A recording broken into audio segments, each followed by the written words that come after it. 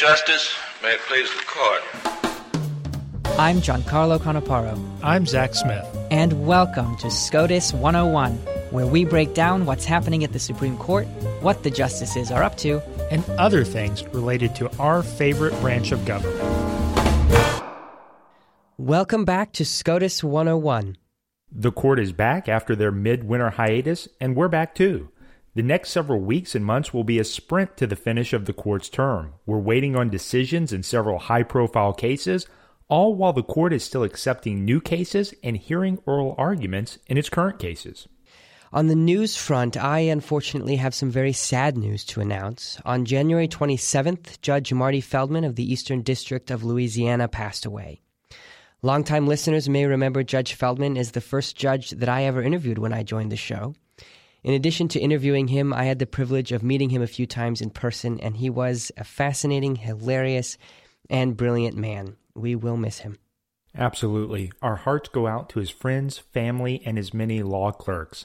And GC, I remember we were talking to him at an event shortly before he passed away, and he had everyone in stitches with his great storytelling ability. He certainly did. Now, you could hear some of those great stories from when I interviewed him, but for some of the stories which didn't make it onto the episode, I would encourage you to track down some of his old law clerks who I'm sure have many of those.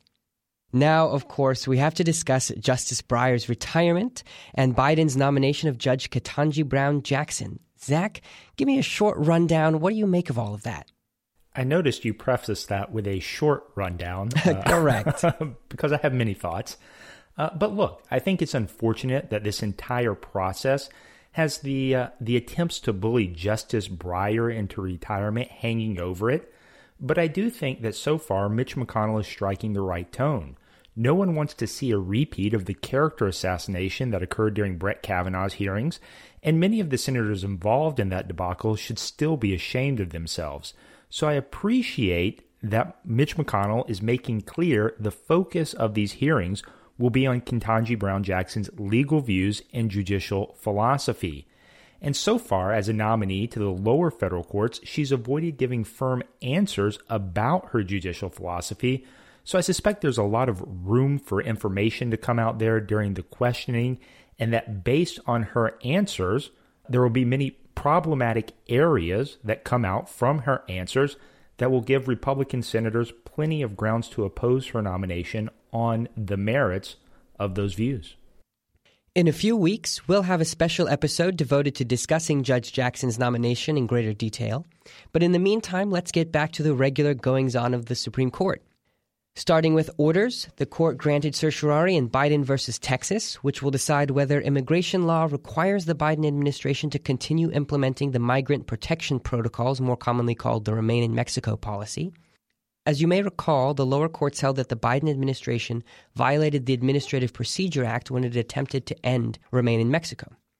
Next up, the court agreed to hear 303 Creative v. Elinas. This is a case with major religious liberty implications, although I think the issue the court agreed to hear is technically a free speech one, but essentially the court's being asked to decide whether someone who designs websites can refuse to design websites for same-sex weddings because of their religious opposition to those, or whether the state can compel them to exercise their craft, website design, to support something that they disagree with.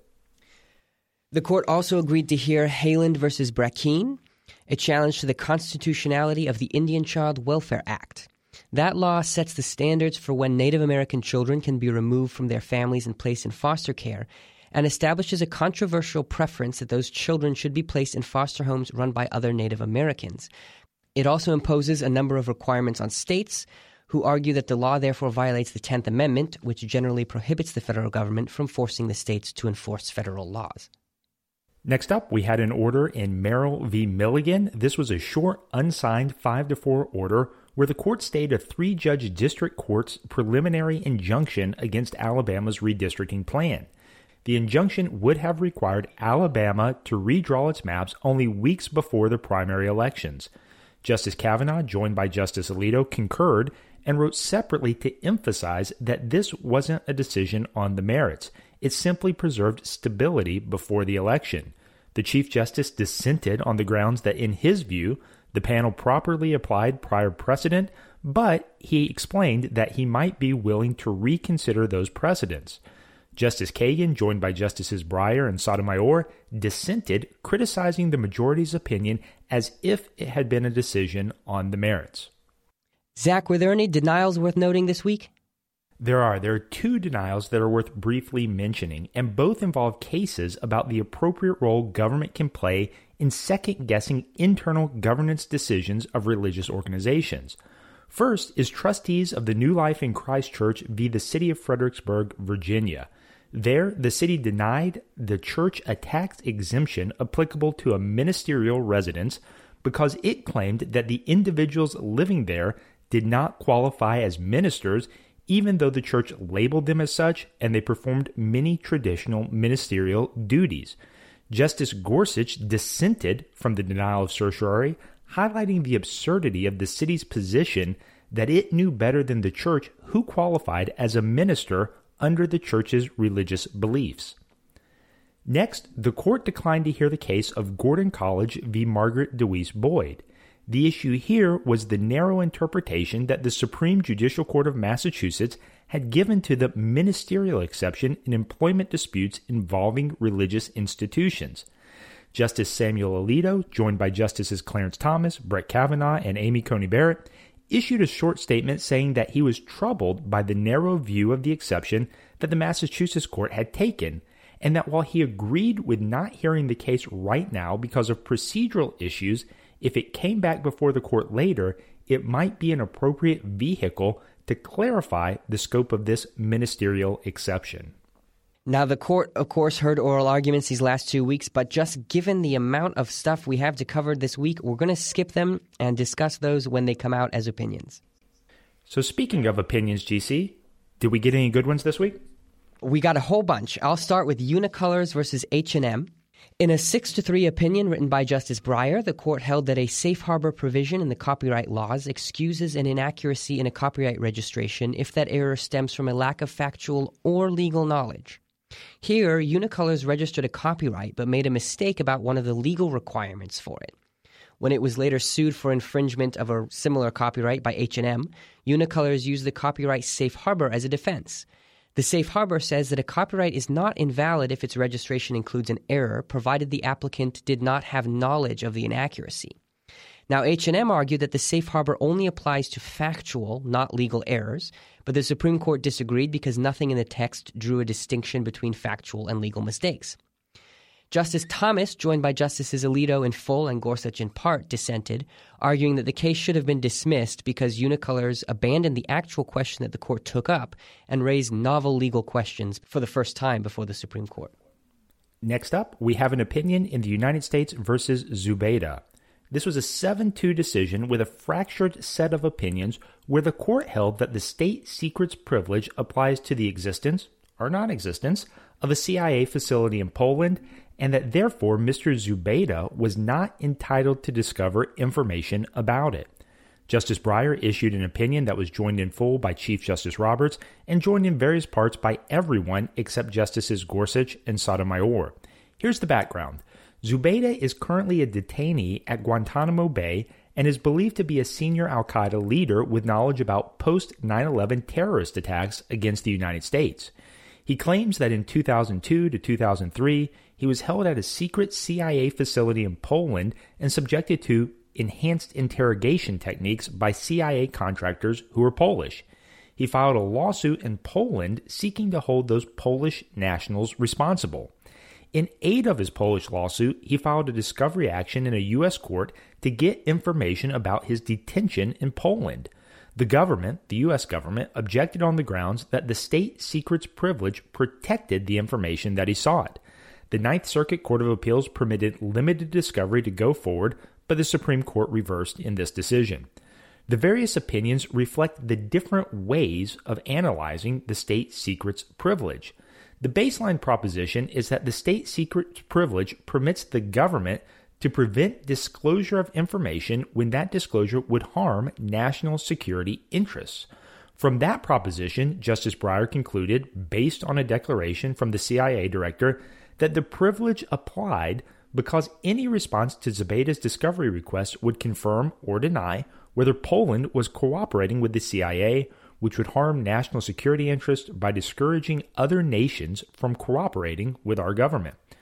Zubayda argued that some of the information he sought, like the existence of the Polish facility, had become public knowledge, and so the state secrets privilege couldn't apply, but Breyer said that even information that has become public may still fall within the scope of the privilege.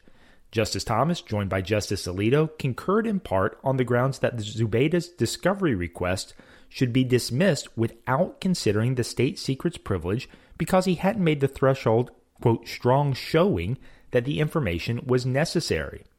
Justice Kavanaugh, joined by Justice Barrett, concurred in part to say that once a court determines that information falls within the privilege, even the most compelling necessity cannot overcome the privilege. Justice Kagan concurred in part and dissented in part. She would have remanded the case for further proceedings on the grounds that what Zubayda really wants is information about what happened to him, not where it happened, and that the former is no longer classified. Justice Gorsuch, joined by Justice Sotomayor, dissented, arguing that because it is now public knowledge that the CIA had a facility in Poland, it could not damage national security for the CIA to now acknowledge it in response to Zubayda's requests. That wasn't all the court had to say about the state secrets privilege this week. In FBI versus Fizaga, a unanimous decision by Justice Alito, the court reversed the Ninth Circuit and held that the Foreign Intelligence Surveillance Act, commonly called FISA, does not displace the state secrets privilege. The case was a putative class action brought against the FBI, alleging that it had illegally spied on members of Muslim communities in California. The district court dismissed the complaint on the grounds that the state secrets privilege applied, but the Ninth Circuit reversed, holding that Congress intended FISA to displace the privilege. Curious, said the Supreme Court, because FISA makes no mention whatsoever of the state secrets privilege, which sort of undermines the claim that Congress intended FISA to displace it. What's more, FISA and the state secret privilege don't clash at all. Most of what FISA does has nothing at all to do with the state secrets privilege, so the Supreme Court reversed the Ninth Circuit.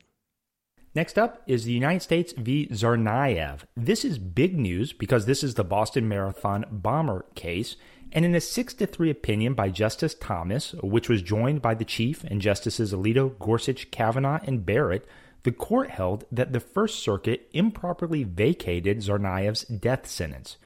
You may recall that Tsarnaev was the younger of the two brothers who perpetrated the Boston Marathon bombing in 2013. During jury selection, the judge declined to ask prospective jurors to list facts about the case that they may have heard from the media or elsewhere because the question was, quote, unfocused and unguided. Instead, the judge focused on identifying and eliminating jurors with potential bias. The jury eventually convicted Tsarnaev of 30 crimes, including 17 capital offenses. At sentencing, Tsarnaev argued that he was essentially pressured into this act by his brother and that he wanted to introduce evidence of previous murders allegedly committed by his brother. The judge excluded that evidence as lacking probative value and as likely to confuse because all potential witnesses to those murders were dead. Tsarnaev was sentenced to death, but the First Circuit vacated the sentence, reasoning that the district court abused its discretion at jury selection and its sentencing. The Supreme Court reversed on the grounds that the trial judge's decisions were well within the broad discretion given to trial judges. Justice Barrett, joined by Justice Gorsuch, concurred, saying that she doubted that the circuit courts have the supervisory power over district courts that the First Circuit here claimed.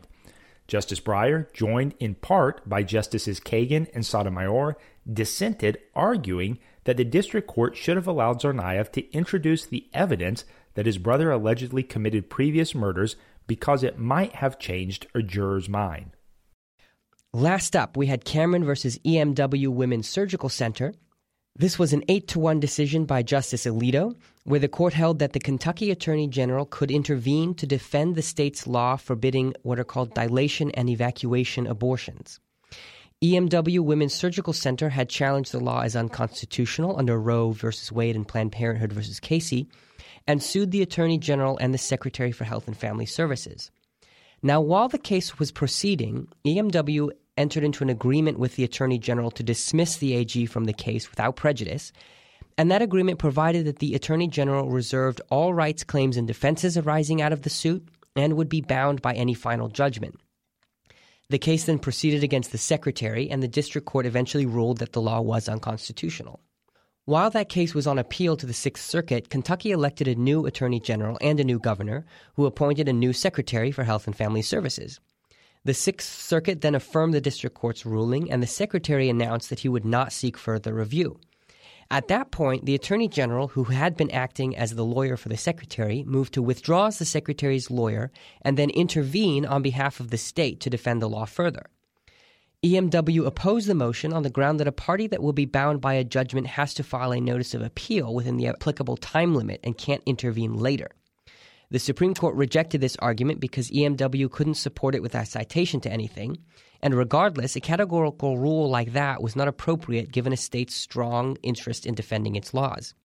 Justice Thomas concurred, noting that the rules of appellate procedure permit only parties to file notice of appeal, and that at the time of the appeal, the AG was not a party. Justice Kagan, joined by Justice Breyer, concurred in the judgment, saying that the Attorney General should have been permitted to intervene, but finding it unnecessary to discuss the constitutional arguments in favor of the state's interest.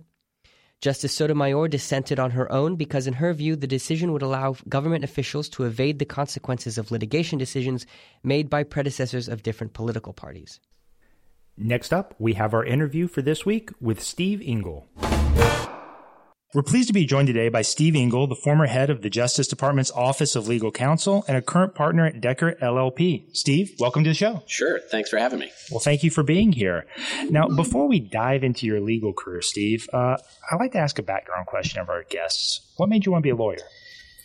No, it's a good question. I mean, I think part of it is I've always been interested in history. I've always been interested in government. I hoped that I'd have an opportunity to do public service as part of my career. And that plus writing and arguing, which again are things I think I was always doing when I was young, led me towards law school first and ultimately being a lawyer. Great. Now, I know you attended Harvard for your undergraduate studies, and I saw that afterwards you attended the University of Cambridge as a Knox Fellow, an undergraduate degree there. Could you tell us a little bit about that experience? Sure. No, I think that there are a number of fellowships that provide for fund graduate study in England, and I was lucky enough to get one of them when I was at college, and so I went to Cambridge University and I did an MPhil in historical studies. And then when I went there, I thought that I would research the relationships between the United States and the United Kingdom. And so I wound up doing a master's on Federalist foreign policy, actually. So it was basically looking at the ideological origins, the way in which folks in the 1790s in the Federalist Party kind of viewed the United States, its future, and then its relations with England. So. Wow. Very interesting. Now, after your time in England, I saw you came back home and you attended Yale Law School. Could you tell us about your experiences in law school? Sure. I mean, I think Yale is a great community. It's a small law school. So because of that, people have the opportunity to pursue many different paths while there. And so it's not just a matter of moot court or the law of review or working on papers, being research assistants. You actually have the opportunity where you can do, all of those things. And so I really enjoyed the community there. I enjoyed my colleagues while I was there. So excellent. Now, did you serve as a research assistant while you were at Yale? I did. Yeah. Okay. Now, I saw where you participated in a number of extracurriculars, moot court, law review, and I saw where you, it looks like you did very well in all of those activities. I saw where you won the Benjamin Cardozo Prize for the best moot court brief and the Israel H. Perez Prize for the most outstanding note in the Yale Law Journal. So I was going to ask, what was your brief about and what was your note about? Well, the brief, I think we were assigned the Dickerson case, which was a challenge to Miranda's foundations. And so I think I forget now. I think I was on the side of the government defending against that challenge, if I'm not mistaken, although it could have been the other one. But in any event, I mean, so that was I had the opportunity to brief and argue U.S. versus Dickerson. My note looked at the Supreme Court decision in City of Burney versus Flores, which was a decision that basically said that the Religious Freedom Restoration Act was unconstitutional as applied to state agencies. And the Supreme Court basically said, look, we in Employment Division versus Smith had said that there is no free exercise exemption to laws of general applicability. And the Religious Freedom Restoration Act tried to kind of restore that by providing that kind of exception. Right. And what I did is I looked back, at the history of the drafting of the 14th Amendment, try to come up with what did Congress and the states which ratified the 14th Amendment, how did they understand the scope of the 14th Amendment? And my conclusion was that they very much thought that Congress, under its Section 5 enforcement authority, would have the right to secure the liberties protected by the Bill of Rights and the like in connection with there. And actually, Professor McConnell had written, on that subject as well. And so, my note focused on that, suggested the court in City of Bernie versus Flores, got it wrong, actually. And so it was an interesting piece. Well, it sounds very interesting. And so before you joined us today, I looked up your note on Westlaw to see how many times it's been cited. I was going to ask, do you know how many times it's been cited, Steve? I don't. Well, it's actually been cited 62 times, which is, based on what I've seen, is a pretty good citation record for a student note. So, nice to hear. Glad somebody read it. Yes, absolutely. Now, after you graduated from Yale, I know you clerked for a federal appellate judge and then ultimately for Justice Anthony Kennedy on the Supreme Court. What was your experience like, clerk? Well, I mean, it's a tremendous privilege to clerk at the Supreme Court. I mean, folks are coming out of recent law school grads essentially, and have the opportunity to be at one of the great American institutions, which of course is run by nine individuals, all of whom are experienced and highly skilled lawyers. So it's such a great mentorship opportunity for law clerks to have that privilege. And I was lucky enough to clerk for Justice Kennedy, who incredibly gracious and decent man who very much considers himself a teacher to his law clerks, and provided a real opportunity for face-to-face interaction and discussion and debate over the frequently interesting and always difficult cases that come before the Supreme Court. Do you have any special memories from your time clerking with Justice Kennedy? Well, I think that I have plenty of personal memories, but I think from the standpoint of general interests, what was particularly interesting about our term was it was actually 9/11. Wow. It was, and so we started by facing a situation of actually, we were in the building when the towers were hit, and so that was a pretty extraordinary and crazy time. We managed to bring out a television to sort of watch, when we heard about what happened, and then slowly the justices were asked to vacate to a safe location, and then ultimately they cleared the building for the rest of us because the plane in Pennsylvania was still in the air and purported to be headed towards the capital region. So obviously that was an extraordinary time for everyone in this country, but that was quite a moment. We then, in that context, actually had an anthrax scare shortly thereafter, which actually drove the Supreme Court to the D.C. Circuit. And it was a pretty extraordinary situation. The court heard oral argument there. And there's actually, in the conference room of the D.C. Circuit Ceremonial Conference, they actually have a plaque commemorating the Supreme Court having sat there and deliberated there during this period. So, wow. It was an extraordinary time for the country, but those are some of the historical events that we dealt with while we were at the court. Wow. Now, how long did the court take up residence at the D.C. Circuit? I think it was basically for a sitting. I think it was for a few weeks. I mean, there was this anthrax scare where anthrax was sent to a variety of people, both on the Hill and the like. And because of it, they needed to clear out the building. We were all given antibiotics as a precaution, and they basically cleared the building for a couple of weeks. So wow. Now, does Justice Kennedy, does he have any traditions with his clerks that you former clerks maintain? Well, I mean, it's I think I know that the justice enjoys spending time with his clerks, and so we would have regular lunches, in his chambers around the conference table, often where we would talk about work or we would talk about history or literature. The justice has a lot of different interests. And it's been a privilege to keep in touch with him over the years. He also calls his clerks back for reunions on regular occasions. Now, I want to talk about your time at the Department of Justice. I know you've done 2 different stints in the Office of Legal Counsel, and we actually had Chuck Cooper on recently to talk a little bit about the office and his experience there. But would you mind reminding our listeners about the role of the Office of Legal Counsel within DOJ and within the federal government? Sure. When the Office of the Attorney General was created, actually at the first Congress, the Attorney General was given 2 functions, one of which was to represent the United States in front of the Supreme Court, and the other was to advise the executive branch, the president, departments, and agencies on questions of law.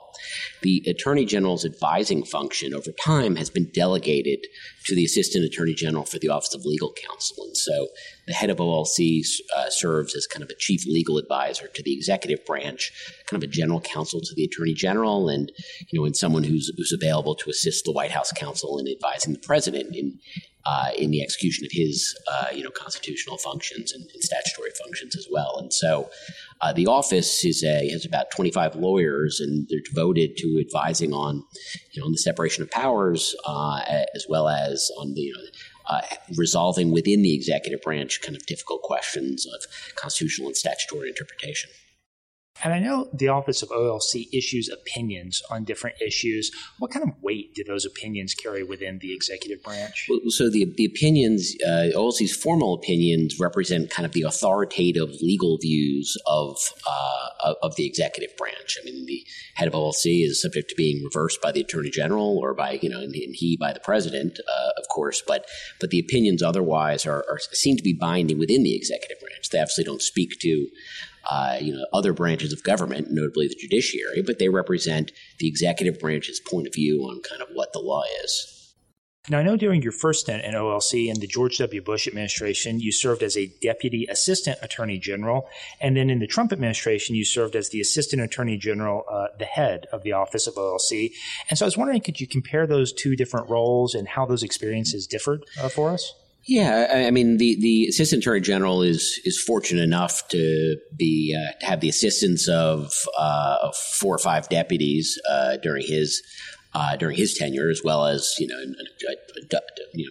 18 or so other attorneys in the office, and the quality of those folks have been really quite good, which certainly makes it easier to be the Assistant Attorney General and makes the Assistant Attorney General look good. I mean, so as a deputy, I was there to assist, and I signed some opinions on behalf of the office. I advised the head of the office as well. I think the real difference is that when you're the Assistant Attorney General, you're the final decision maker for the office, and so a deputy can provide a recommendation about which way to go, how we should resolve a contested legal issue, but the AAG basically has to make the decision. So that's a difference in leadership in the office rather than assisting in the leadership of the office. But, I think my time as a deputy in the Bush administration was marked, I think, to some degree by, a number of legal issues related to the war on terror. Those were kind of the issues of the day, and we were still hashing out the relationship between the Congress and the courts and the executive branch when it came to that kind of non-traditional conflict with a non-state actor. And the like. And so we dealt with a lot of that in 2006, 2007, 2008. By the time I returned to the office, a lot of those issues had really they've been kind of resolved, at least, in the United States, that there was a bipartisan consensus about how those things would kind of work out. And so, the issues of the last few years, well, some involve national security, have been sort of other issues, and the like. Sure. Now, just one more question on how the office is organized. Does each deputy carry a different subject matter portfolio? Is it organized by certain departments, or how are the deputies within the office organized? Yeah, I mean, I think that depends. I mean, there are certain functions that the office provides in the course of providing advice that sometimes certain deputies will have the point on those questions. I mean, every executive order issued by the president must be reviewed and approved by OLC for form and legality. And so there tends to be a deputy who has that ordered practice in his or her portfolio. OLC also is responsible for providing constitutional comments to pending legislation called bill comments on the Hill. And so there's often one or more deputies who are kind of involved with helping to manage the bill comment process. And so, so there's some degree of specialization, but, and sometimes if someone is opined on certain issues, like whether it's religious liberty, whether it's the appointment clause or the like, you may turn to that deputy for assistance in managing that. But, it's kind of the way like a law firm runs. I mean, that specialization grows over time, but we kind of, often expect everyone to sort of be able to participate and, and the like. Right. Now, are there any particularly memorable moments from your time in the OLC? I mean, I have, there's count. I mean, every day is kind of, was a new adventure, at OLC. So, I mean, I think, both in the Bush administration and more recently in the Trump administration, I mean, certainly, we, seem to go from one legal issue to the next, Sure. and, or one crisis for the next. And so, I don't know that I can choose among the memorable moments, but, it's, there rarely are issues, or particularly contentious issues or otherwise that involve the Department of Justice in which, outside of, the prosecution function in which, the Office of Legal Counsel is not involved in one way or the other. Now, I know you've received some criticism for some of the positions you took as head of the OLC, including some of those related to the Mueller report, not supporting obstruction charges against then-President Trump. Some of those are relating to the decision not to release then-President Trump's tax returns, and some related to immunity from congressional subpoena power for senior White House advisors, among some other issues. So my question is, how did you deal with those criticisms, and generally, how would you respond? Yeah, well, look, I mean, you can't do a job like OLC or like many, jobs in public service if you have thin skin. I mean, we live in heavily divided times, and that's an understatement. People are going to, what's disappointing is that people often see what they want to see on the front end, depending upon who's up or who's down, whose ox is gored, rather than looking at sort of neutral legal principles and the like. And so, every day I was at OLC, I tried to do the best I could in providing, my honest judgment of the law. And with a full recognition that, some people would disagree or, or not disagree. So, I mean, that's, I'm proud of the work of the office that we had. And I think fair-minded observers respect the work that we did. The fact that, in these times, some people are not going to be happy and some people are going to want to, sort of attack, ad hominem those are just the times we're in. Sure. Now, I did see in December of 2020, you received the Justice Department's highest award, the Edmund J. Randolph Award. Could you tell us a little bit about that award and how that came about? Yeah, I mean, the Edmund J. Randolph Award is awarded by the Attorney General, and it is a high honor for service to the department. And Attorney General Barr, did award it to me, at the end of 2020, for my service at OLC over those times. So obviously, it was a great honor and tremendously flattering. In normal times, we might have had an award ceremony reflecting that. Given the pandemic and the like, Sure. I have the award physically, but that's okay.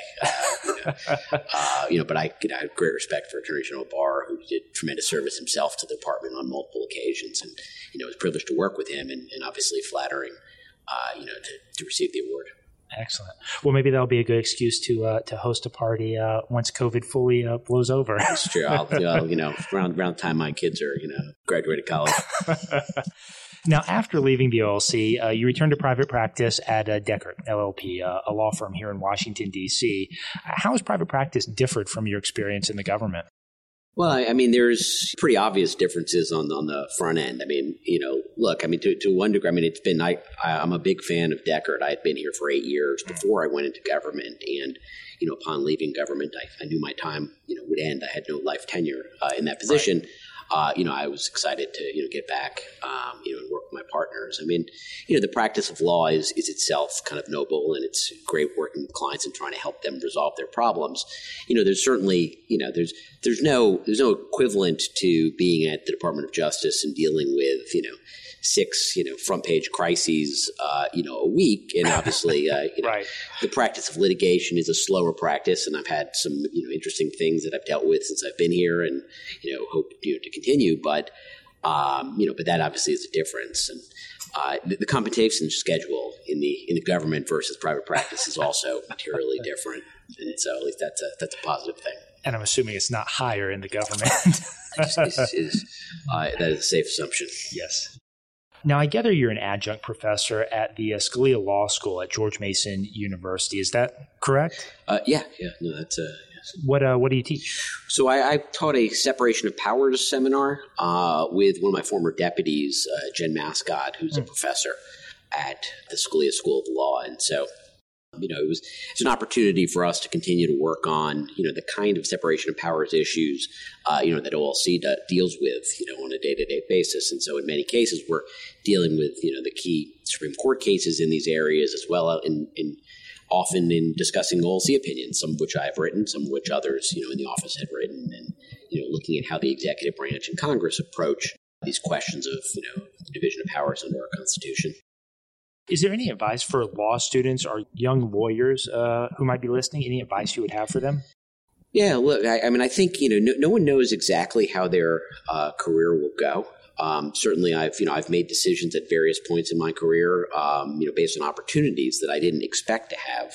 But what you can do is you can put yourself in a position to benefit when those opportunities arise. And you do that by working with, good, senior lawyers who are invested in your career and looking to train you. You do it by impressing whoever you meet. And that's, whether it's lawyers at your firm, whether it's adversaries, frankly, in other cases, by being a sort of a decent person and, and an excellent lawyer. And you put yourself in a position that, when a phone call comes or when a job is open, that people may look to you. Are there any particular notable mentors in your own career? I've had countless, mentors in my career. At every stage, the judges I clerked for, Alex Kaczynski, Anthony Kennedy. My first law firm, Ken Starr, was a great mentor to me. Steve Bradbury ran the Office of Legal Counsel and was my partner for a number of years. And, I've now worked for 4 attorneys general for the course of DOJ. And, all these, you can learn from all these folks. And so all these guys, it's been a great privilege for me in my career to be supported with and to learn from, some really great mentors. Excellent. Now, finally, Steve, I have a question we ask all of our guests here on SCOTUS 101. If you could have a conversation with any Supreme Court justice, living or dead, who would it be, and what would you talk about? No pressure. Well, yeah. No, well, look, one of the things I often think about when I approach legal questions is, what would Justice Scalia do? Maybe that sounds a little trite, but I think Justice Scalia has had such a tremendous impact on the law and the way so many of us approach questions of text and the interpretation of the Constitution. And I had the privilege of knowing Justice Scalia. My wife actually clerked for him, and so I'm a Scalia clerk in law. Very nice. And then I had the privilege of running the Office of Legal Counsel, which he had done earlier in his career. And so I suppose if I had to say, I think it'd be useful to have a conversation with Justice Scalia about the issues of the day. And one of the benefits of having dinner with Justice Scalia is you could be sure you'd have plenty of wine and good food as well as good conversation. And so, there's quite a few folks, quite a few justices on the list who I'd be happy to spend time with. Well, Justice Scalia certainly sounds like an excellent choice to me. So, well, Steve, thank you so much for joining us on the show today. We really appreciate it, and we'd love to have you back again in the future. Thank you. Happy to be here.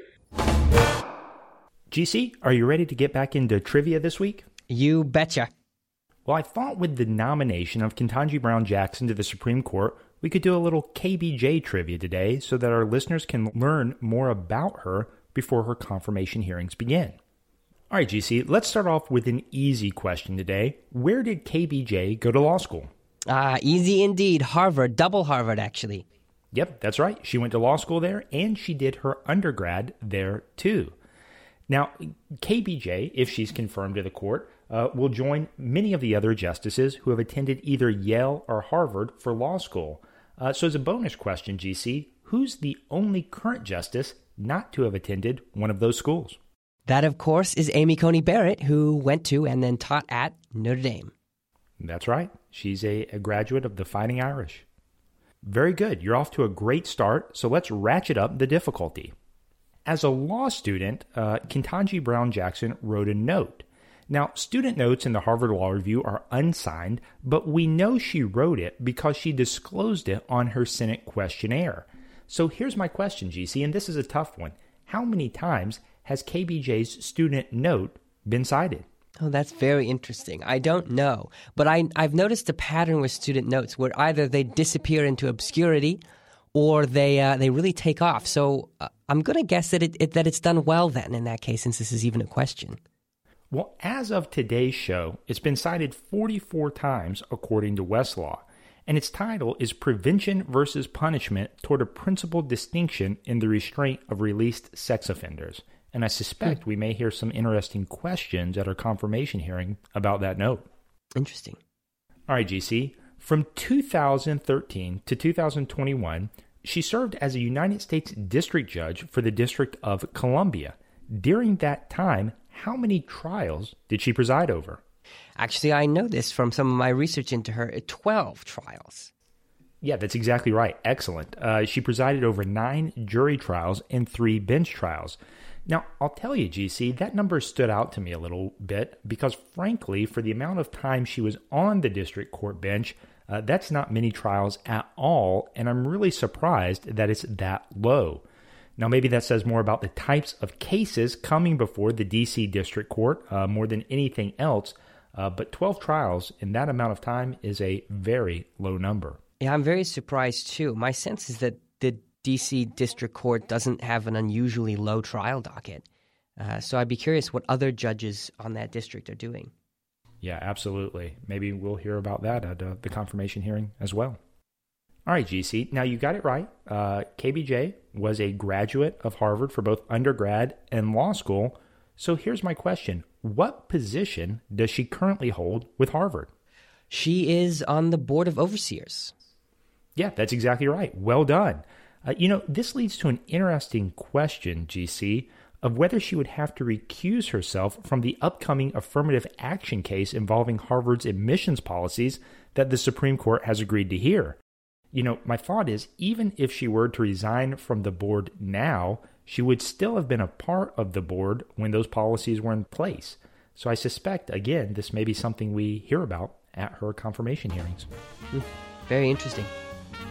Well, that's it for today. Thank you to everyone for listening to SCOTUS 101. Please be sure to subscribe on Spotify, Apple Podcasts, or wherever else you listen. And as always, we would appreciate if you left us a 5-star rating. You can follow us on Twitter and Instagram at SCOTUS101 and email us at SCOTUS101@heritage.org with your questions, comments, or ideas for future shows.